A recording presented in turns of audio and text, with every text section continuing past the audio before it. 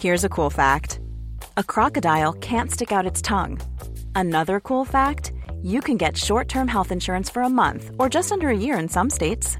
United Healthcare short-term insurance plans are designed for people who are between jobs, coming off their parents' plan, or turning a side hustle into a full-time gig.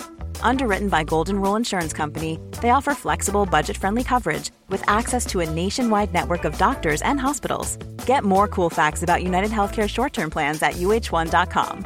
A lot can happen in 3 years, like a chatbot may be your new best friend. But what won't change? Needing health insurance. United Healthcare Tri-Term Medical Plans, underwritten by Golden Rule Insurance Company, offer flexible, budget-friendly coverage that lasts nearly 3 years in some states. Learn more at uh1.com.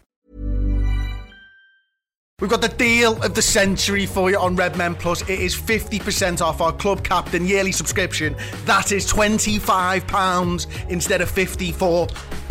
Loads of content. Get on it. Code is Black Friday. redmenplus.com.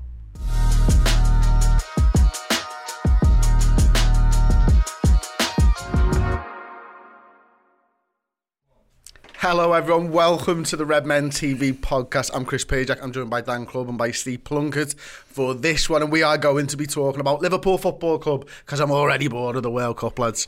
Although I am kind of enjoying the fact that there's footy on in the office and you can sort of, oh, scored over there and all that type of stuff, which is wicked to be fair, like, but no Liverpool, no fun, no party, no Pajak. Anyway, we're here to talk Liverpool Football Club, but before we do, obviously we've just mentioned the Black Friday offer there for 50% off Club Captain yearly subscriptions on redmenplus.com. Obviously on YouTube we released the new series My Liverpool Debut, so Jamie Carragher's My Liverpool Debut was on there to get you a taster of that. We've got Phil Thompson that's out now on Redmen Plus, we've got Martin Kelly out this Friday, and then we've got Jim Beglin, Neil Mellor and Bruce Grobbelaar rounding off the first of that series, all coming to Redmen Plus over the next few weeks. It really is excellent, so give yourself a little 20 minutes, 30 minutes to watch the Jamie Carragher one, and if you're enjoying that, then come over to Redmen Plus and you can use the Black Friday discount code and you get all of that and everything we've done in the past. Well, we've got a kick-off question from Quad Bod, one of our club legends on Redmen Plus. And he says, if you had to swap your season ticket at Anfield to watch another football club for next season, this can be worldwide, which would it be? Also, if it had to be a different sport, what sport and what team? Steve, I'll come to you first on this one. Football-wise, probably Dortmund would be a good swap because it's very similar in the atmosphere and the essence of the football club, and they're decent as well. And then if it would be a different sport, it'd probably be rugby league, and I'd probably go over to Wigan and watch that. Fair play, nice and close as well. Dortmund's not at Wigan. Dortmund's difficult, I think. Travel wise, for me personally, football, I'd be going to Lake Como. In Serie B, they got Cesc Fabregas there now, but it's Lake Como. Like, that'll do for me every weekend, I think, pretty much. Sound. I'm not interested. Does EasyJet fly there? I'm not sure. Ryanair, perhaps. Yeah, I'd fly over there from Manchester. They won't fly from Liverpool. What a place to watch football, though. That'd be what an amazing venue. Like, so that's my. And I'm not interested. If I had to support somebody else in inverted commas, I wouldn't want it to be elite because Liverpool are my elite side. I'd rather drop down a level or two and go and just enjoy where I am. So yeah, Lake Como, and then different sport. I'd be cricket, obviously. I think everyone knew that was going to come. And I go watch New South Wales, which is Melbourne. And I lived in Melbourne for a while, so I'd head back there. Yeah, that's a pretty cool answer, to be fair. Like, I was the same as you. I was Dortmund for me side. Same thing. You get to sing nice songs, and I want to experience that atmosphere. I've never actually been there either, so I think that'd be wicked. I could afford the season ticket. I could probably afford to pay for my flights with what I've saved on my season ticket from Liverpool as well. And then different sports. I think everybody knows the answer for this. For me, it's the Vikings. It's NFL. It is literally a bucket list thing. I actually had an opportunity to go this Thursday for the Vikings game and wasn't able to get me ducks in a row, mainly because I found out like 3 days ago. That would have been pretty nice. But it is what it is. We're going to talk a little bit about FSG now anyway. That's what the show is about mainly. I want to start off by just talking about the timeline of this more than anything. So I think it's important to go back to the 7th of November and that David Ornstein piece, and maybe talk a little bit about the fallout from that first as we move forwards. So I've got it on my screen now, and you can see Fenway Sports Group, FSG, has put Liverpool up for sale Full sales presentation has been produced for interested parties. FSG has looked at opportunities in the past but decided against moving forward with them. It's unclear whether or not a deal will eventually be done, but FSG is inviting offers. Now, I think it's fair to say, Steve, that this was met with quite a bit of scepticism at first. You know, I saw a lot of people calling, certainly me, out on our reaction video, like, no, they're looking for investment and all that type of stuff. But David Ornstein, as I said on the night, almost literally after we found out, is a very good journalist and wouldn't stick his neck out if he didn't know something. And I think Liverpool's statement was perhaps used as, no, this is the evidence that it's not. But where were you right then and there in that moment? So David Ornstein, you're quite right, is a credible source. Anything he says generally is very close to the money, so you can take that as read. Yeah, it came as a bit of a shock. We always knew this day was going to come. I favoured, in my own mind, I think, selling everything rather than doing it as an investment, because consortiums, when you end up with the consortium, it worries me. You look at the Arsenal model, they all fell out and went in their separate directions, and it didn't help the club. So is it a good thing for the football club? Possibly. Depends on who it goes to. It's also a bit scary because it heralds a new era. We don't know what that new era includes. So whilst it's kind of wow moment, it's also a bit of trepidation, thinking, do they sell out to the biggest bidder because they just want the money? You would hope that the club means more to them and they wouldn't do that. But as I say, quite excited by the possibility of being able to compete with the chequebook, but also worried about the moral behind the owners that we have. Yeah, I think most Liverpool fans that I'd spoken to, Dan, were feeling the same sort of feelings as Steve has mentioned there. But to take you back to it, did you think it was for sale?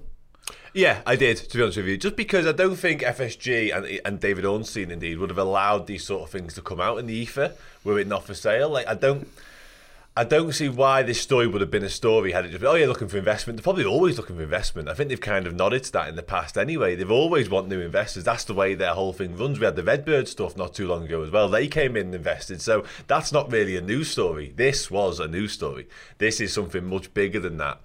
This wouldn't have been a thing if it wasn't for sale, in my opinion. Yes, they were kind of tempering down the language and it was like, oh yeah, we want new investment, but we might be open to a full sale. This, for me, from the outset, despite what anyone said, was this club's up for sale at some point. And it just felt like they kind of seized the opportunity. They saw the time and they thought, we need to get out now. And that's how it seemed to me. Yeah, I think the statement from FSG read, there have been a number of recent changes of ownership and rumours of changes of ownership at EPL clubs, and inevitably we are asked regularly about Fenway Sports Group's ownership in Liverpool. FSG has frequently received expressions of interest from third parties seeking to become shareholders in Liverpool. FSG has said before that under the right terms and conditions, we would consider new shareholders if it was in the best interest. FSG remains fully committed to the success of Liverpool both on and off the pitch. And at that point, that just, I don't know about you, Steve, but that just felt to me like we've been caught with our pants down. We need to say something. Here's a statement we put out in the past. Use that. Because I think what would have probably happened in this scenario, if you're David Ornstein, you've probably checked it with a couple of sources. You've probably got answers that Liverpool are for sale. You've gone to Liverpool Football Club or FSG and said, this is what I've been told. Can you confirm? And at that point, they've gone, shit. We've been caught here. What are we going to do now? Does it work in their favour? Because Dan sort of alluded to it, that maybe it's out there because FSG want it to be out there. Do you think that's part and parcel of big business? Yeah, and I also think the wording's quite clever. Whilst it alludes to we're potentially looking for some investment, I think everybody knows that the right thing for them now is to sell the club. We are being told daily we're on the precipice of a 2-year worldwide recession. So is the football club worth its maximum value now for the medium to long term because of what we're about to go through? We all know they didn't buy the football club to put football shirts on and sing "You'll Never Walk Alone" on the cop. They bought it as a financial transaction. So I think it was quite well staged. I think it's quite clever PR to put it out in that way, and the statement itself is a little bit ambiguous in terms of it doesn't say one or the other, but it seems as though they're looking to shift the club wholesale, the whole thing, to somebody else. So yeah, I think they've found themselves in a position where they couldn't deny it. Certain articles have been written, it's been floated around for a little while now, and it's obviously come to a credible media source, and they've gone, well, we're going to run with this, so we'll call them out and see what they do. And they came with a pretty, non-plus is probably not the right word, but a pretty standard statement that is neither here nor there, doesn't commit to anything, but it kind of gives you a flavour as to what they're thinking. Yeah, absolutely. And moving on then, 4 days later, unseen again, November the 11th, broke the news that Liverpool director Mike Gordon is stepping back from his current position at Anfield. Yeah. The move is being described as a natural evolution that will see Chief Exec Billy Hogan take greater responsibility for operations. Sources with knowledge of the situation indicate that Gordon will now focus on a potential sale of Liverpool by owners FSG. Now, at that point, that article from 4 days earlier really starts to make sense, doesn't it? And you can almost see the ducks getting lined up there, that Mike Gordon's come out, Billy Hogan's going to step up, take his position. At that point, are you thinking this might be a lot closer than we first originally thought? Yeah, and that's something I felt from the outset, to be honest with you, because again, you don't really, like Liverpool generally, whether it be transfer business or stuff higher up the food chain, stuff like this doesn't tend to come out unless it's pretty much done a lot of the time. Like, our transfer stories are very good at keeping things under wraps, and especially with something as credible as The Athletic, you think they're not going to start putting their own heads on the block, and FSG the same, if there isn't something already happening here behind the scenes. And like you say, when all of a sudden one of sort of the main big heads behind the scenes in Mike Gordon, somebody they quite clearly trust with the entire run of the football club, and therefore entirely trust with the sale of the football club, when he suddenly moves positions days later, you think, right, there really is something in the offing here. And that was kind of my thought from the outset, to be honest with you, because a lot of football clubs, you hear weeks in advance, there's this speculation about this could be happening, and then nothing ever comes of it. But with us, there's no smoke without fire, more often than not, and that's what it felt like from the outset with this. And like I say, when Gordon then moves his position to a different role, which is concentrating on the investment / sale of the club, you're right, you then start to think, hang on, like, there's already talks ongoing here, there's already interested parties sniffing about, and any sort of like thought I had of that a few days when the story first broke, you thought, there's clearly going to be interest, they've clearly had conversations, there's clearly people throwing a hat into the ring. That just got escalated with this extra news. And then I think 17th of November, and this is where I really wanted to talk about, because at this point, the Boston Globe had spoken to Tom Werner. I'll read some of what the Boston Globe has written. Liverpool Football Club is receiving considerable attention from parties interested in buying into the football team, or buying it outright. But Tom Werner pumped the brakes, saying that Fenway Sports Group exploration of finding new partners may wind up where it started. We're exploring a sale, but there's no urgency, no time frame for us. As far as I'm concerned, it's business as usual, said Werner, the chairman of FSG, second largest shareholder. One outcome could be our continued stewardship for quite a while. Werner, FSG partner Sam Kennedy, and FSG principal owner John Henry were here for the Major League Baseball owners meeting, which ended Thursday. So they've spoken about, and this is the first time we've had someone from the big three of FSG confirm that Liverpool Football Club is up for sale, and this is the first time I think we've spoken about it on Redmen TV as well, since that story broke. I think it was late Friday night or something, wasn't it? Now at that point, this is it now. Liverpool Football Club are for sale, and everything starts spinning around. You know, you alluded to it before.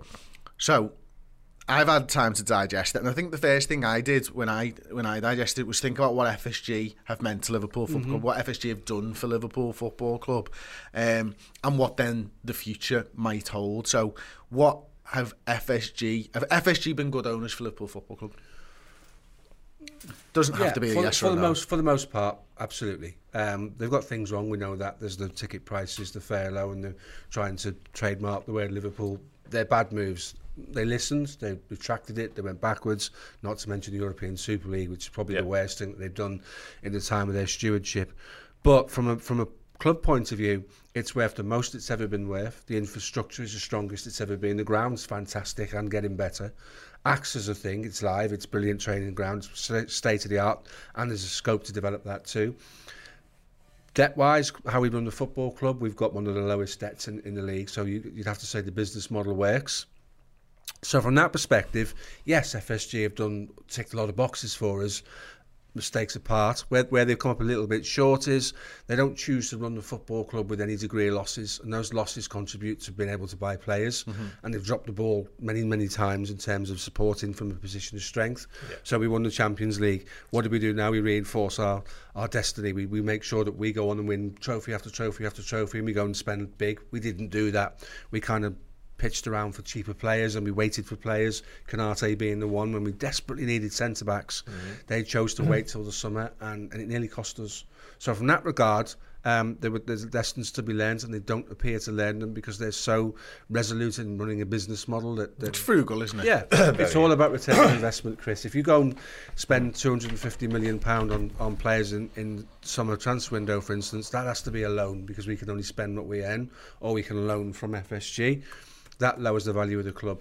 So that makes you 4 billion or your 3.5 billion slightly less. So everything has been done with one eye on an exit strategy for them. I firmly believe that. But does the word stewardship and the fact that Tom Werner used that word tell you that? Yeah. I think it does. Yeah. I think when he comes out and says, "Well, we're stewards of this club," thing, isn't it? That's temporary. That means that somebody else is coming along. I've always thought of them as stewards, but I've never heard them talk of them as stewards. But I think that, like Steve alludes to there, that's kind of been the case from day one. They bought a distressed asset, didn't they? They were very clever when they bought the football club. Like, listen, we were all in the doldrums of what was going on, obviously, and we were very thankful for them for doing so. But from their point of view, it very much was a business. They were never likely to come in and splash the cash and just go, "Oh, here you go, here's loads of money, on you go." It was always a business venture for them, and that's how it's just proven, and that's why the timing of this potential sale is so interesting, because we know what's going on in the world. We know they've taken us, in terms of our value, perhaps as far as it could ever go.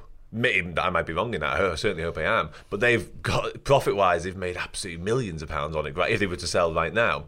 But not only that, with what's coming down the line potentially in terms of financially, this is the time to get out. And that's what makes you think, it is just a business decision. Everything they do is based on business decisions. Every single mistake they made, the ones you just referenced there, hiring ticket prices, trademarking, they were all money spinners for them in their eyes. The European Super League was a money spinner. That's why they did it. The reason they were forced to back down, and I said this on the show pretty much when the news broke, is that they didn't back down because they saw the light of the error their ways. They backed down because of pressure around them. And they thought, this will essentially become untenable, and we're going to lose more than we gain if we stick to our guns here. They were pressured into backing down. If they weren't done, if that didn't happen, we'd be in the Super League, we'd be having higher ticket prices, etc., etc. So their decisions have always been based on business, and that's just proven in the transfer market as well. And that's where so many fans, because a lot of fans, let's be quite frank about it, don't really care about what goes on behind the scenes. A lot of fans don't care that we've got a state-of-the-art training ground, which is amazing. The stadium's getting better all the time. But some fans, we have Liverpool fans that don't come to the stadium that often. They're all over the world. They just want to see investment in the transfer window and us competing for major honours. And that's where FSG, because of their frugal nature and their business venture that this is, fall down, because they can only take us like 80-90% of the way, and there's a point whereby they go, that's too rich for our blood, we can't afford to do that because we're not going to make it back. Whereas your Man Cities, your PSGs, and potentially your Newcastles of this world don't care, because they don't need that money back. It doesn't matter to them. They can throw money at it. If they don't see return on the investment, we've all joked about Man City buying fullback after fullback for 50 million, because it doesn't matter. It's Johnny Splatter cash to them. They can just throw money at it. It makes no odds. Whereas we have a ceiling that's much lower than theirs. Yeah, and that's, I think, where it comes to. And I think that, for me, and I've said this before, when it comes to financial fair play, they came into this league hoping that financial fair play would actually restrict teams, because it makes it a bit more of a level playing field. It doesn't make it a level playing field. Burnley are never going to be able to win the league because of financial fair play, but at the top end it's almost like a cap, isn't it? Because the most clubs have probably earned over the course of a season, over the last few years, is 550 million quid. That's about as high as clubs have got. Your Manchester United, your Manchester Cities have just got there, I think, in their last financial statements and all that type of stuff. Amazing marketing department, of course, selling to the same people over and over again that also happen to own them. Anyway, regardless, that's where it comes in, where Liverpool are able to spend what they earn, because our capacity for commercial deals is higher than most other teams. Yeah. And then if we have good financial fair play regulations, then they could see it, we could keep them at the top, much like a cap in baseball, or much like the NFL salary cap and all that type of stuff. It's roughly the high end can all get to the same point. Obviously, I think that with financial fair play not being probably as harshly regulated as FSG would have liked, I think that makes it fall down. I also think you're right to point out the financial crisis. Both of you have mentioned the upcoming financial crisis. Liverpool, I think, now at a point where it's risk-reward, or FSG are at a point where it's risk-reward, I should say, because, yeah, we could probably get to 4 billion or 5 billion, but it's a big risk to go through the next 2 years when you could take your money out now that's it, isn't it? It's a game of 21. You know, it's a game of blackjack. Do you turn that extra card when you're on 16, or do you stick and hold and hope the dealer goes bust? And that's kind of where FSG are now, isn't it? Totally. It's all about timing, and the financial world dictates now is probably the right time. It's interesting, the statement that was written in the Boston Globe is purely a positioning statement. You can't come out and say, absolutely, we want to sell the club, we're looking for a buyer, we want to sell the club, and keep delivering that message, because that's max of desperation, and then people will come in and silly offers for the football club. They've got to be resolute and stand by their plan to exit. But you're quite right. I mean, the obvious question would be, if we didn't have Coutinho and we didn't have the money from Suarez, where would we be in terms of buying players? Because the big question on all of the Liverpool fans' lips, and Dan alluded to it before, is fans from far afield want to see investment. Without £140 million for Coutinho, do they go and spend £75 million on Virgil van Dijk? People are looking at the club now saying, who's the next Coutinho? We haven't really got one. I said this a few weeks ago, is that this is where FSG's fall down massively in the game plan, because we haven't had that since then, pretty much. You know, if you're sell to buy, you've got to sell. And Liverpool ain't sold. Like, you know, we've let Wijnaldum go. It looks like we're about to let Naby Keita go. There was a £50 million player. You know, apart from the likes of, we've got good money for your Nico Williamses and stuff like that, there isn't a £100 million sale. So one of Mane and Salah should have gone for big money. They should have, if that was the model. Didn't want it to happen. Never wanted to see one of them go for £100 million. Yeah. But that was the model. And if you'd stop selling, then you can't buy. 100%. And that was always the thing in the back of my mind when we had Mane and Salah. I thought, well, the likelihood is they are going to cash in on one of them because of the way we've been banned previously. And if we are going to sort of regenerate and go again, one of them's going to need to go, because they're the two big money assets that we owned. That didn't happen, and I wonder, but you are right in the fact we haven't got one of them now. We haven't had one of them for a while. But I wonder whether that's because we're no longer sell to buy. We're just self-sustainable now. We don't need to sell that big player anymore because we make so much revenue off the. At first, but we're only, probably weren't. How much do we spend a year?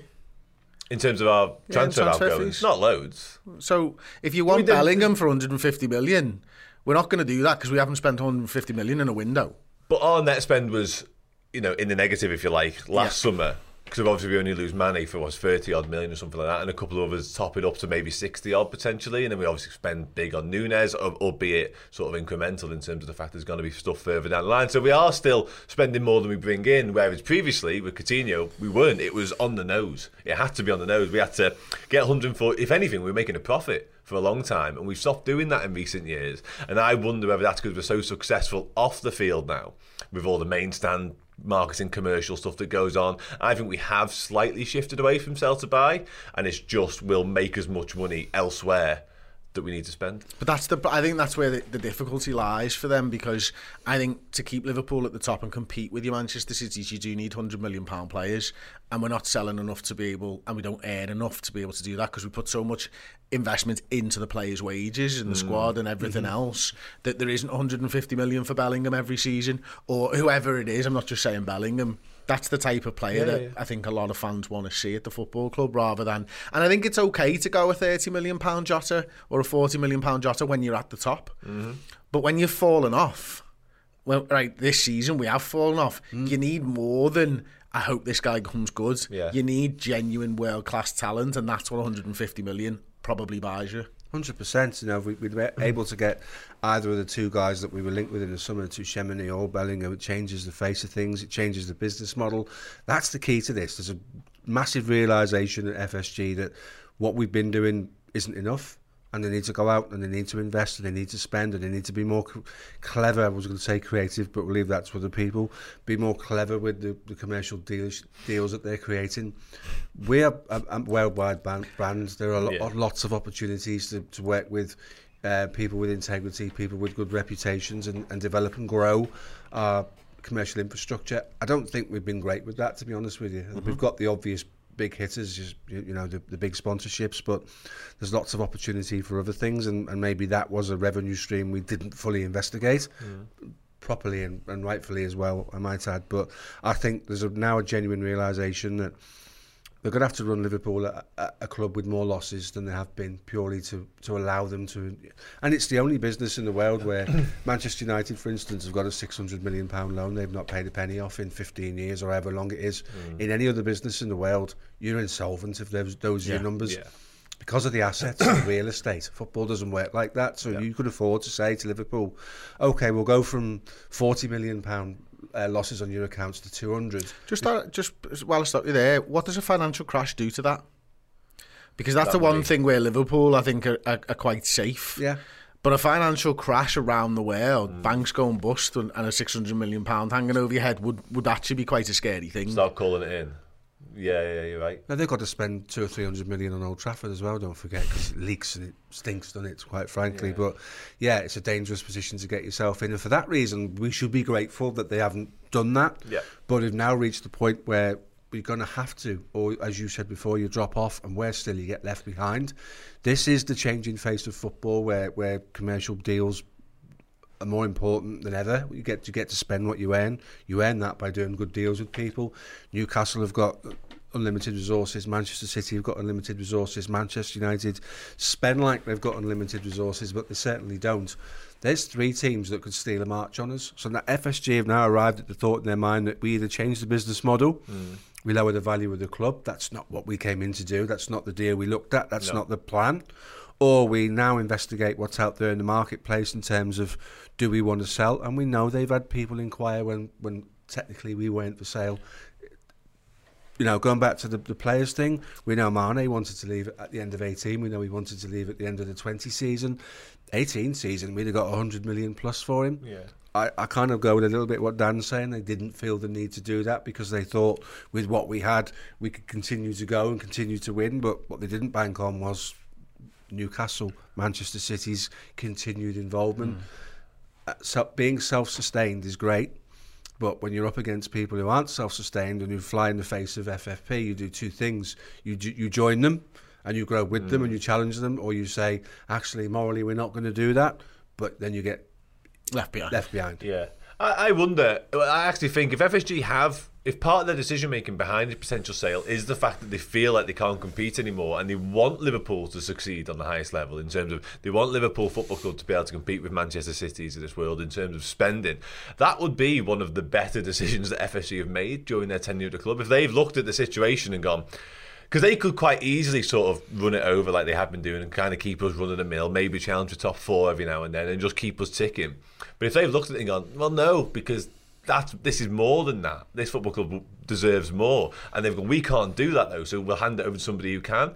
That would be genuinely, and I don't really like saying it because some of the decisions have been so poor, that would be one of the better ones they've made during their time at the club. Would they have made it with the football team at their heart, or do you think it would have been money? It has to come into the equation though, doesn't it? Because otherwise, like I said, they could just keep ticking over and keep making their money that they do every year and keep hold of what would be on any portfolio probably the prize asset.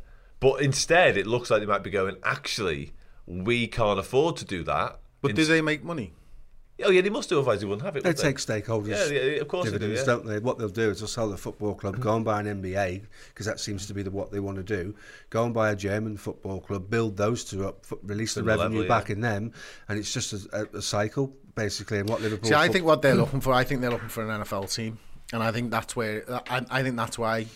And you know, I mentioned this the day after the news broke. The Washington Commanders are coming up for sale. NFL teams don't come up for sale very often. FSG don't have an NFL team, obviously. It looks like in about 6 months' time, people are going to start bidding on the Washington Commanders. This is a league and a sport that is built to make money for their owners. This is not football where football clubs are a black hole to pull money out of the owner. This is a league that has a cap on the salaries, that shares, no transfer fees. You know, you do it by picks and all that type of stuff, and sharing your draft picks and switching them and all that type of stuff.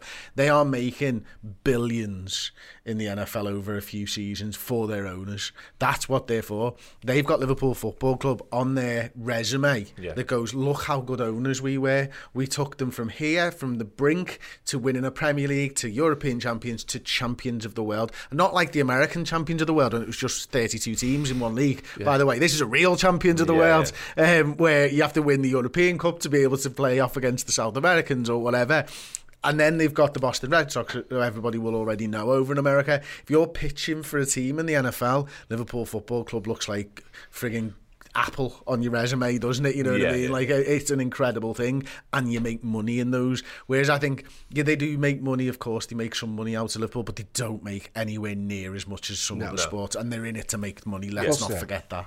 And that model suits them down to the ground as well, just to say, what you just mentioned there in terms of the draft pick and not really having to like bid, that's perfect for them. And the fact you make millions from it as well is also ideal. So yeah, that would be the most sensible move from there. And it gets them back into something they're probably more invested in. Like, one of our biggest criticisms of them during their time at the club has been the fact they're not invested in the football club in terms of what happens on the pitch, and that's why they don't spend particularly freely when it comes to the transfer market. But if they go, that's not a problem anymore. They are invested in the NFL probably. They do have more of an interest in that, so that's the perfect scenario. Yeah, and I look back on it and think, wow, what a deal that was. We just sat and watched our asset grow, and now it gives us an entry into the NFL market. So if what you're saying is in 6 months they'll be inviting bids, technically they've got 6 months to get rid of the football club. A comment from Jono actually in the YouTube comments says FSG can't buy an NFL team as they're currently constructed. NFL doesn't allow private equity ownership. FSG have private equity. I did not know that, but as you kind of alluded to, they're currently constructed, makes me think that means it's not always going to be that way. But I just thought, I saw the comment, if that's true, fair play to you. But it wouldn't surprise me if somebody, John Henry himself, was in for it in whatever way, shape or thing that means. But they'll find a way.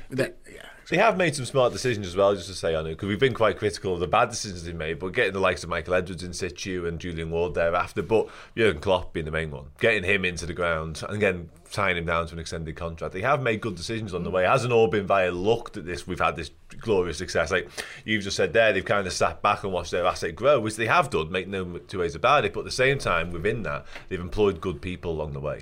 It doesn't grow itself, doesn't it? No. The big question moving forwards, and I think this is something that I think I know what you're going to say already, Dan, because you kind of alluded to it a little bit. Who do you think they're going to sell to? And would we really find out FSG's true colours if they sold us to a state, or if they didn't? Would that tell them? Would that? I don't know how I'm going to best to phrase this. If FSG don't sell to a state and they sell to a good owner, that should be that will be the best decision they've ever made. Yeah, 100% it would be, yeah. And that would be, like you rightfully say, that would be them showing their true colours and show that they always had the club's best interest at heart. Those apology speeches that we've seen after they messed up with the Super League, that, I don't want to say that wasn't sort of staged and what have you. It probably wasn't staged, but at the same time, he meant what he said when he was saying that the club was priority. And if he was, this is it now, this is the crux of it. If they just go, right, highest bidder, don't care who you are, where you're from, just want to see the colour of your money, then we all go, yeah, you only ever were in it for the cash. You know what I mean? What a lot of people suspected was always the case. However, if they go, oh no, we're not really bothered about highest bidder, we'd rather it was good people who are going to carry on our hard work and going to take the club forward, and they haven't got questionable XYZ, then yeah, I think we do see what FSG are all about, and we do see the fact that they were, not only was it a business venture for them, but it was also a hobby, a joyful hobby that they did quite enjoy in the football club. They did get some success out of it, and they were happy to do it. So yeah, I think this is, when it comes about, when the day comes, that would be the biggest thing that they... Small details are big surfaces. Tight corners are odd shapes. Flat, rounded, textured, or tall. Whatever your next project, there's a spray paint pattern that's just right. Because Rust-Oleum's new Custom Spray 5-in-1 gives you control with 5 different spray patterns. So you can tackle nooks, crannies, edges, and curves without worrying about drips, runs, uneven coverage, or anything else. Custom Spray 5-in-1. Only from Rust-Oleum. Life is full of what-ifs. Some awesome. Like what if AI could fold your laundry? And some, well, less awesome. Like what if you have unexpected medical costs? United Healthcare can help get you covered with Health Protector Guard fixed indemnity insurance plans. They supplement your primary plan to help you manage out-of-pocket costs. No deductibles, no enrollment periods, and especially no more what-ifs. Visit uh1.com to find the Health Protector Guard plan for you. Many of us have those stubborn pounds that seem impossible to lose, no matter how good we eat or how hard we work out. My solution is PlushCare. PlushCare is a leading telehealth provider with doctors who are there for you day and night to partner with you in your weight loss journey. They can prescribe FDA-approved weight loss medications like Wegovy and Zepbound for those who qualify. Plus, they accept most insurance plans. To get started, visit plushcare.com/weightloss. That's plushcare.com/weightloss. Never do. Okay, and Steve, for you, this is the hard one. What would it mean if they did sell to a state for you? That is a hard question. Yeah. Thanks for saving it up for me, by the way. I'm quite invested in the morals of the football club, fan for longer than I care to remember, but I wouldn't be comfortable with it going to someone with civil human rights issues or, real things that everybody questions. Look at the furore when Newcastle stepped up and they tried and were sent away, and they came back and they appealed it and they eventually got it over the line. At what point do you say, and this is very cliched, we're a Liverpool Football Club, we don't do that? And at what point do you say, but it is the future? There will be fans that will embrace any owner because they'll come with money and they'll go, we don't care, show us the colour of your money. And there'll be more people with tradition and more into the heritage of the football club that will go, well, we never really ever wanted to be that. Mm-hmm. And I think there's a potential for the football club to lose a lot of fans if it's sold to the wrong owner, if it goes to a state owner. We all are wary of what is said in social media, and there are fans who are already nailing their colours to the mast saying, that's it, football's done for me if we become that. It would be hypocritical as a fan base largely to just suddenly go, okay, it's that wealth fund from that country, or it's the guy that owns one of the NBA teams that seems really invested in sports clubs. There's a difference between the two. Mm-hmm. I really don't know how I'll feel until it happens, and it'll take a little while to process and take a little while to decide what to do, because at the end of the day I've invested a lot of time and effort into this, and to suddenly say, actually I've got to draw a line under it and walk away is a monumental decision, and it depends whether I can alter my moral compass to allow people like that to run a football club, and the answer right now is I couldn't tell you. Mm-hmm. Dan? Oh, cheers. It's a really difficult one, of course. There is an element of me that suggests, I think, you need to keep up with the Joneses in terms of you need the extra investment. Therefore, you'd welcome it from essentially anywhere. However, I love Liverpool Football Club. I'll support them pretty much regardless. I think, to be honest with you, I don't think it alters my view on the football club as a whole. To be honest, I've got my preferences. My preference would be sort of the middle ground. We spoke on a show recently. It was like an FSG plus in terms of FSG carry on doing all the great work, and they carry on with all the same models or better models, if you like, except they are willing to spend a little bit extra cash.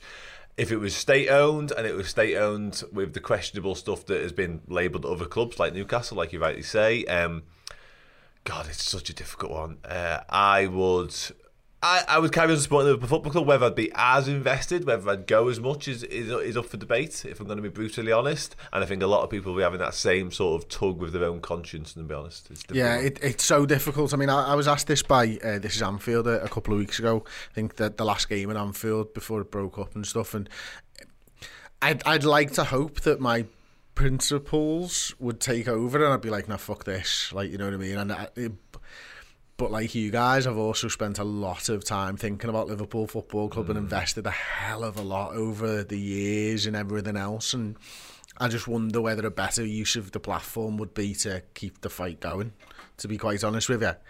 To actually use this platform that we've got to be able to keep highlighting the problems around the world. That actually might be a sort of common ground where I can still enjoy the football, but I can also use the platform that Redmen's got to actually highlight these issues over and over and over again. Yeah, we're seeing it all over the place now. There's a World Cup going in Qatar right now, and so much of the coverage around that has been based around highlighting the issues, like you rightfully say. And Newcastle doing something similar, Man City have done something similar in the past as well. The supporters of those clubs and the people watching the World Cup have carried on doing so, but they've used it as an opportunity, like you say, to try and make progress in those countries. And a lot of the messaging around what those countries are doing in owning these things, or indeed holding these things, is the fact they do want to move forward and they do want to make progress. And whether you take that as read or not, or whether you believe that or not, is entirely up to you. But if that was to happen to Liverpool Football Club, I think myself personally, I'd have to just take it at face value and go, okay, yeah, I'm open to that, let's do that. Mm-hmm. let's try and progress. Let's try and spread the word. Let's try and improve things across the globe, I think. Yeah, no, it is massively, and I think every Liverpool fan over the last 2 weeks has had that conversation in their head and thought about it, and it's incredibly difficult. It truly, honestly is, and I don't know. I think just like you said before, Dan, if you've got a choice, you're picking someone who is one of the richest people in the world, a massive Liverpool fan. That's it. Yeah. Because whoever you get is ultimately out to make money other than a Liverpool fan. It's got to be for somebody who wants Liverpool to succeed with loads of spare dough. Yeah, you're right. That's the only good answer that you can possibly get. Yeah. Because you could have a Liverpool, like Steve Morgan in the years gone by. He was a massive Liverpool fan. He wanted to buy it straight off the Moores family, didn't he? Yeah. He just didn't have the dough. No, he didn't. But he'd have probably been a good owner in terms of he'd have sunk all of his money in. We might not have gone anywhere. But, you know, he was a Liverpool fan first and foremost. That's what you want, a Liverpool fan first and foremost. Are we now at the realms with the type of money we're talking about? That's not likely. So yeah. I could possibly get my head around oil money, possibly at some point in the future. And those guys have got a big pot of money that they don't know what to do with. So they don't look for return on investment. There's no return on investment in Manchester City.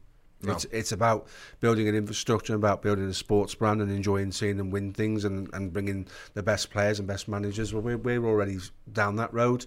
So it's whether you can get your head around someone with oil money that sees it as a rich man's toy, that doesn't worry about whether you can turn the 3 billion into 4 billion and then 5 billion. If that happens, that happens. But ultimately, the guys who are behind Newcastle, behind PSG and behind Manchester City, and we go after them frequently, and as a fan base, those guys are not doing this for return on investment. No. They're doing this for kudos. Yeah, Robbie D sent us a super chat, £5. Thank you so much, Robbie. Unless for vanity, sports washing, why would anyone spend $3 billion plus? If the club value rises, then sell on a later date. Need to find an even richer buyer. It's kind of it. It's kind of where we are at the moment, isn't it? And I think that's probably why FFP was, looked at a few years ago. Is the bubble will eventually burst.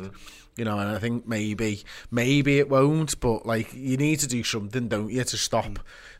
It's the money that goes out of football that's half the problem, to be honest with you. Like the agents' money and all that type of stuff where, what was it reported that Haaland's agents walked away with? You're talking like 25 to 50 million quid. And his dad on top and of his that. dad. And this is the thing, and this is why in my life, I try to shop at independents where I can. I try to eat at independent restaurants where I can, I go to a bakery, I go to a butcher's, I go to a veg shop, and it's a pain in the arse.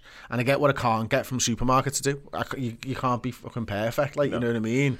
But you keep the money in the city. That's what my thing is. I want to keep my money in the city. You give the money to somebody else and it all goes out to a conglomerate that don't spend tax or whatever. I'm not saying the supermarkets don't, but, Amazon, for example, notoriously spend not very much on tax. They keep their profits under the bare minimum so that the corporation tax bills are low and all that type of stuff. So, and a lot of them have them, Google set up in Ireland rather than the UK and all this type of stuff. There's just tons of things where people are gaming the system. But if you give it to your man on the street corner, at least it's staying in our city and all that type of stuff. With footy, there's so much money in the game, but it's all going out the game. As soon as it comes in, it's shifted somewhere else. It's insane. It's madness. It's absolute madness. They need to sort that out as well, don't they? Yeah. Anyway, that was a really hefty discussion. I enjoyed that one. Thank you very much. We've got more to come on the show. We're going to be talking Jude Bellingham, because obviously after all that, Liverpool have got £150 million to spend, but we are going to look at that deal properly, of course. But before we do, take a little look at the advert for these wonderful Christmas jumpers.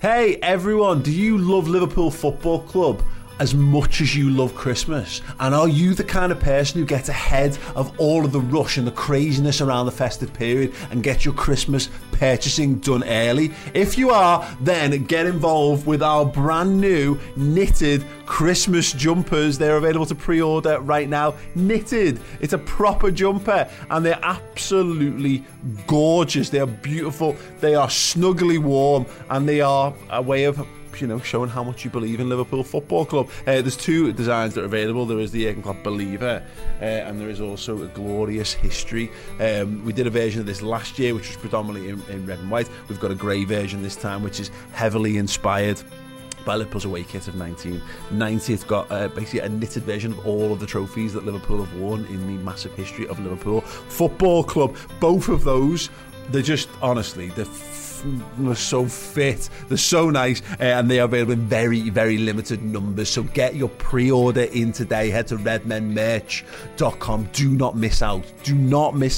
Don't be that person. Unless you're the person who always misses out, this is your opportunity not to be that person. If you're organised, you'll be on this. You'll be on this already. You'll be going straight away, clicking the link, dead easy, getting your orders in and getting your pre-orders in. If you're not that person, this is your chance to change and be a better dressed, better organised person this festive period with our Redmen knitted Christmas jumpers. Head to redmenmerch.com.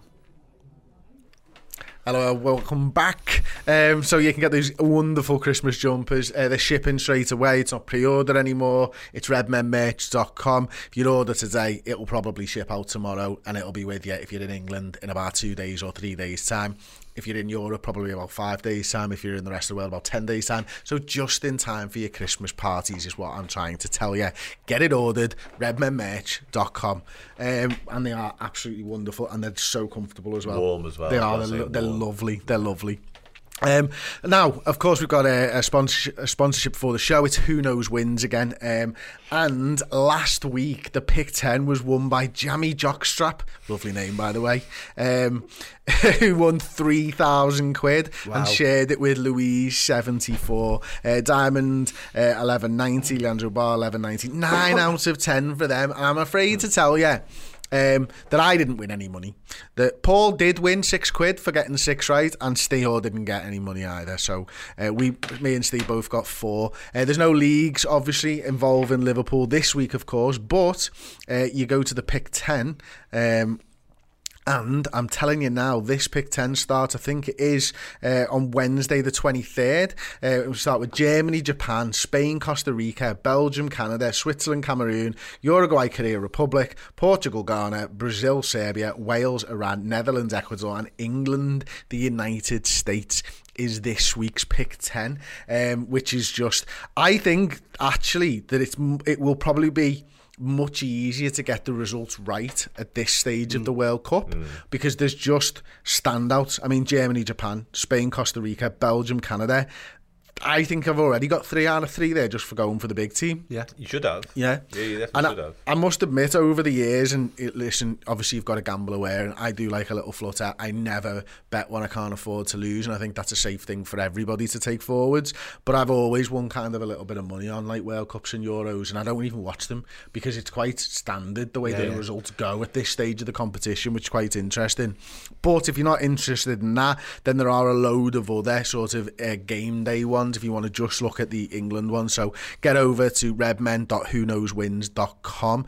Keep an eye out on our socials later in the week for our selections and with the links of how to get involved. But if you go over to redmen.whoknowswins.com, gamble aware, of course, please. And you have to be 18 plus UK to get involved. Go on. Do you want to do it with me? Germany, Japan? Germany. Spain, Costa Rica? Spain. Belgium, Canada? Belgium. Switzerland, Cameroon? I would go with Switzerland. I think draw. I was edging towards draw as well. Uruguay, Korea. Uruguay. Portugal, Ghana. Ooh, Portugal. Still say Portugal. I'm gonna go draw. Okay. They literally drew the way to a Euros, didn't they? They did, yeah, pretty much. Brazil, Serbia. Yeah, Brazil. Wales, Iran. Wales. I think that might be a draw. They weren't great last night. Come again, Iran. They're 20th in the world, mate. Iran. Netherlands, Ecuador. 20th in the world. I know they are, but my word. Mate, did you watch Wales yesterday? Yeah, okay. Let's go Netherlands and England, United States. There you go. Yeah, England, yeah. Submitted my entry, so thank you very much for that one. Right then, okay. Thank you very much. Do get involved. redmen.whoknowswins.com. Part 2, the Jude Bellingham saga continues. And this one was quite an interesting one that you brought to my attention, Dan, from Jan Ajfiotov. And I've got him up on Twitter now. Jude Bellingham might take. Dortmund boss Vatzel doesn't want to sell him to those kind of clubs, meaning state clubs. His mate Klopp is at Liverpool, but Team Bellingham will make their own analysis. So he doesn't want to sell to state clubs. Mm-hmm. And if we do a little bit of digging on this, we go a little bit closer. Liverpool could be handed a huge advantage in the race for Bellingham's signature, with Borussia Dortmund CEO Hans-Joachim Watzke thought unlikely to want to sell to the English state-backed clubs. The English state-backed clubs, though? Oh, it's all there. The English state-backed clubs, Steve. So hang on a minute. He's paving the road for this, isn't he? He is, isn't he? Yeah, well, read into that what you may. Don't sell before the summer is the answer. Yeah. Best be quick. Get it done now. Get a deal done now. They are inviting concrete offers, by the way. So if anyone from FSG and the transfer committee is listening, get it done. That bodes well, doesn't it? Really, if you think about it, that's like saying we're not selling to Newcastle. Is this Dortmund going? We'll take 100 rather than 150 if you're a good owner. Do you know what? Like, we spoke about this yesterday on the transfer show. We had a good chat about Bellingham and stuff, and it was inviting concrete offers after the World Cup. They want to get it resolved, and I said they sell a big player this summer, don't they? Essentially, that's their model. We spoke about our model earlier. That's their model. They get a big asset, they sell it on, and I think the way they run their football club, again similar to ours, is that as long as they get the price they want, they're not inviting a bidding war. They're not that interested in a bidding war. And I do think they would have preferences as to where he ends up, because I think they have the player's best interest at heart. I mean, that's their sort of main thing. They probably couldn't help it with Haaland. Haaland's a beast in so many senses. He has got agents, he's got his dad influencing things. They couldn't really have a say. I wonder with Bellingham whether there is a relationship with them two that says, no, we'd rather you enter XYZ club, and hopefully that's Liverpool, because why not? As long as we're willing to front up their asking price, I think there is a world whereby Dortmund say, it's up to you at the end of the day, Jude, but we wouldn't mind you going to Liverpool. And if that nods him in the right direction, then so be it. Okay, I think that scream that we all heard before might have been Saudi Arabia 2-1, I know. That's going 2-1 against Argentina. There was a massive scream from upstairs in the office, and I was like, I wonder what the heck. I didn't know there was like. Big Saudi Arabia fans, to be honest. Just fans of football, I think they were, to be honest with that's you. mad, isn't it? So yeah, and that's also shot my my who knows wins stuff out the window. If Saudi Arabia can beat your Argentinas of this world, of course, which is quite nice timing, I suppose. Well, look on the back onto the Jude Bellingham stuff. Then there is another quote here that we got from another article. So it was during an appearance on Bild TV on Sunday. The Borussia Dortmund CEO revealed that they will hold talks with the midfielder and his family after the World Cup is over. I think, and I quote, I think as soon as Qatar is over, we will have general discussion about what he actually wants with him, with his parents, with whom we have a very close relationship, and of course with his advisor. And then he should just tell us whether he wants to stay or whether he wants to leave. In both cases, we will have a very pleasant and reasonable discussion with each other, but we don't have to pretend that the issue is not on the table. If the really big clubs are involved, then we can't afford to have to fight financially. And that's a lot of what you were just saying then, Dan, isn't it? About how they do actually care about what the player is. Maybe they don't care so much about the money, but the money does help them in their fight to finish second in the Bundesliga every season, because it keeps a big gap between them and the other teams around them. And when they've got teams like RB Leipzig, who are now have a lot more money than them, generally speaking, it's going to be more difficult for them to do that. We know that the Bundesliga is picked apart and by the monopoly that is Bayern Munich, but Borussia Dortmund are one of those big sides. So, here's the question for you, and the hard question again, Steve, so I'm sorry to bring it to you. All right, let's go. Are Liverpool going to be in for Jude Bellingham? Yes, they have to be. Will Liverpool be able to afford Jude Bellingham? They have to find the money for him. I think when you put all your eggs in one basket, Tuchel turns us down, goes to Real Madrid, and then we make it known for 12 months that Jude Bellingham is our go-to, to then drop out of the race is a PR disaster, sends the wrong message to world football, sends the wrong message to the fan base, and there's another opportunity for someone else to sign someone that could sit in the centre of your midfield for the next 10 years and lead you to glory, because he really is that good. I mean, he's a special talent. It would be beyond remiss to miss out, having made all of this noise. It's all white noise at the minute, by the way, isn't it? But to make all of this noise and then not actually do anything about it, I just think that would be a really, really poor decision on behalf of the football club. And this is a guy that speaks of Steven Gerrard being his inspiration and his hero. And if Naby goes and number 8 shirt becomes, all of the stars are aligning for us to do this. It just takes someone to have the balls, if you like, to say, well, we're going to have to throw that investment at it because this player changes the face of the future of Liverpool Football Club in terms of rebuilding the midfield. Yeah, and I think something that Ben Jacobs tweeted, and someone just asked me to find it, and I'm struggling having a little find while you guys are talking there, but he did talk about what Bellingham wants from a football club, did Ben Jacobs, and that one of those is the facilities as well as everything else, obviously being a good side and stuff like that. Liverpool have got to be there, they've got to tick the boxes in that type of stuff, haven't they? Oh, 100% they do, yeah, and I think we do tick the majority of those boxes. Another one of those boxes will be Champions League football, of course, because you don't get the likes of Jude Bellingham or anyone in that sort of bracket of football without it. It's as simple as that. We do have to find the money for him. It'd be interesting to see how we play that exactly, because we just spoke about the fact the club are looking for investment / a sale. Whether FSG in the interim are willing to say, okay, I know we're looking to move on, but here's 125, here's 130 million will be a really interesting one. If we miss out on a player of Jude Bellingham's class because we're going through this sale process, that's a difficult one to stomach, in my opinion. But yeah, in terms of Liverpool, we do have to have all the infrastructure. We do have to have everything going in the right direction. Jurgen Klopp's new contract will probably play a part in that, because as a player, you'd want to see that the manager's committed to the cause as well. You'd also want to see that the owner's committed to the cause too, so that could also be a role in that. But I think we've got everything that Bellingham could possibly want in a football club. I don't think there's any two ways about that. He loves speaking about Steven Gerrard. It's like his favourite topic. So it's all there for me in terms of what we can do. And like Steve rightfully says, you're not just spending that money on a player that can do it for you for 3 or 4 years. You're looking at 10, 12 years of Liverpool midfielder there, potentially Liverpool captain. We're already looking at Jordan Henderson moving on at some point, Milner sooner than that. This kid's sensational. Is Bellingham enough, Dan?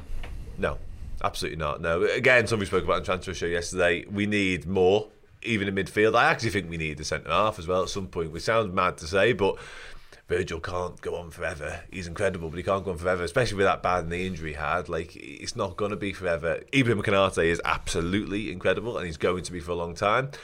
My worry is with Joe Gomez on the other side. We know Joel Matip's going to break down for good at some point, so I think we need a centre-half. But for me, the bigger issue in all of this is that 6. Jude Bellingham doesn't solve that situation. That's where we need to go next. Who are you going for in the 6? I know that's a big thing for you, the 6 as well. Look, it sounds mad. I'll go back to the Transfer Show. We spoke about it. Declan Rice has been flattening his eyelids at Liverpool Football Club and saying nice things. It would be the most un-FSG thing to do, to go and spend £200 million in the summer on 2 players. But those 2 players give you your midfield for God knows how long, and they're both quality players, and they're both proven quality players. In Rice, you've got 190 games worth of Premier League experience. He's a leader, he's a captain. We need leadership. We're a quiet team. We don't have Andy Robbo's probably the most vocal player on the pitch at the moment. So Declan Rice ticks a lot of boxes. We absolutely need 2 in midfield. We're desperate for 2 in midfield, because if Milner goes, I see Henderson becoming the next Milner. We can't rely on Thiago as much as we'd like to. When he's fit, playing alongside a Rice and a Bellingham, if you like, would just be the most sensational midfield around, wouldn't it? Yeah, it would. and we can't be sure that Fabinho is going to recover the form that we've seen. He's another not 190 game player that we've asked an awful lot of. And can we gamble on him returning to that form? Because we've seen it with players before. They don't always return back to the players that we loved. And he's approaching 30, so we do have to have a real conscious look at the future and bring in players that can start well, hit the ground running, and build and take your midfield forward. You could be looking at, in a fanciful world, you could be looking at Rice, Bellingham, and Harvey Elliott. And Harvey Elliott's development's been really interesting to watch. And you'd have 3 English, homegrown, quota, talented footballers that improve what we've already got. So we need 2, and Declan Rice, if available, at 70 million, which is a number that's been sort of I think that's decent value, to be honest, as well. Absolutely. Yeah, no, he's not worth 100, 120, 130 like David Moyes tried to insinuate he was. Let's be honest about it. He's a really, really good player, and with better players around him, he would grow again and become better again. And with the right coaching and the right system around him, I think that guy's got a really high ceiling.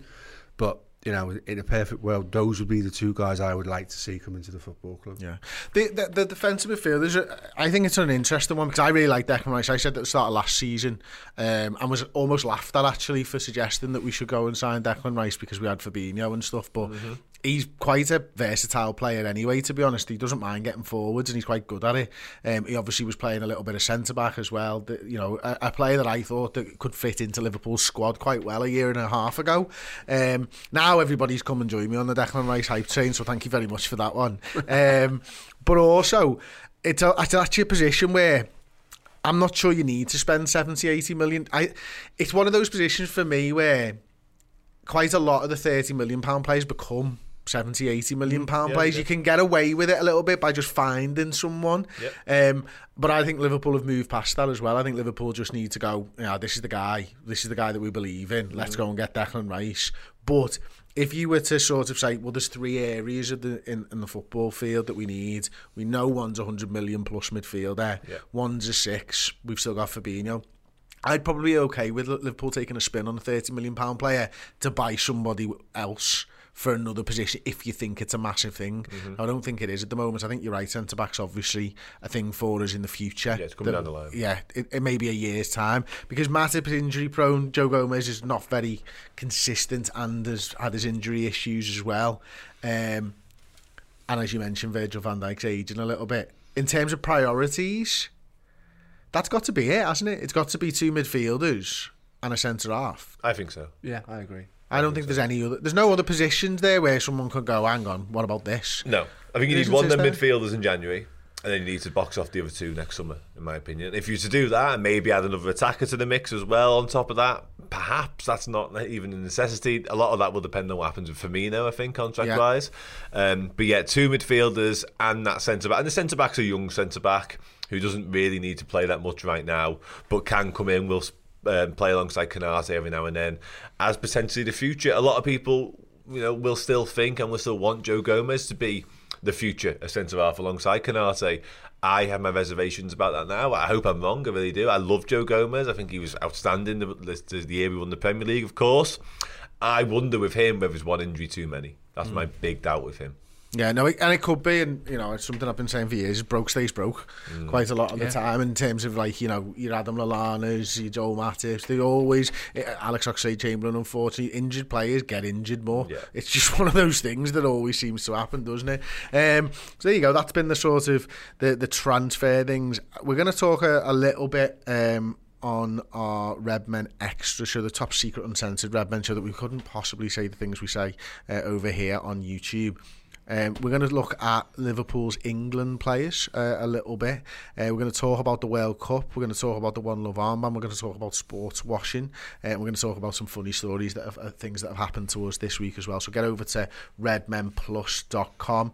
Don't forget you can use the Black Friday deal. If you type in the code Black Friday on Redmen Plus as a Club Captain yearly subscription, you'll get that for £25 for a year's worth of content. So yeah, please do get involved at redmenplus.com.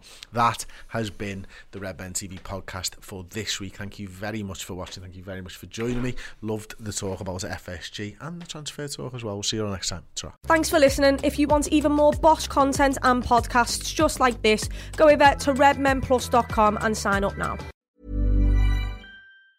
Hi, I'm Daniel, founder of Pretty Litter. Did you know cats tend to hide symptoms of sickness and pain? I learned this the hard way after losing my cat, Gingy. So I created Pretty Litter, a health monitoring litter that helps detect early signs of illness by changing colors, saving you money and potentially your cat's life. Pretty Litter is veterinarian developed, and it's the easiest way to keep tabs on your fur baby's health right at home. Go to prettylitter.com and use code ACAST for 20% off your first order and a free cat toy. Terms and conditions apply. See site for details. Planning for your next trip?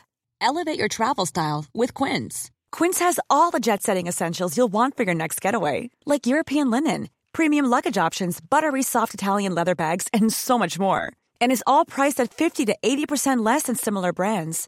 Plus, Quince only works with factories that use safe and ethical manufacturing practices. Pack your bags with high-quality essentials you'll be wearing for vacations to come with Quince. Go to quince.com/pack for free shipping and 365-day returns.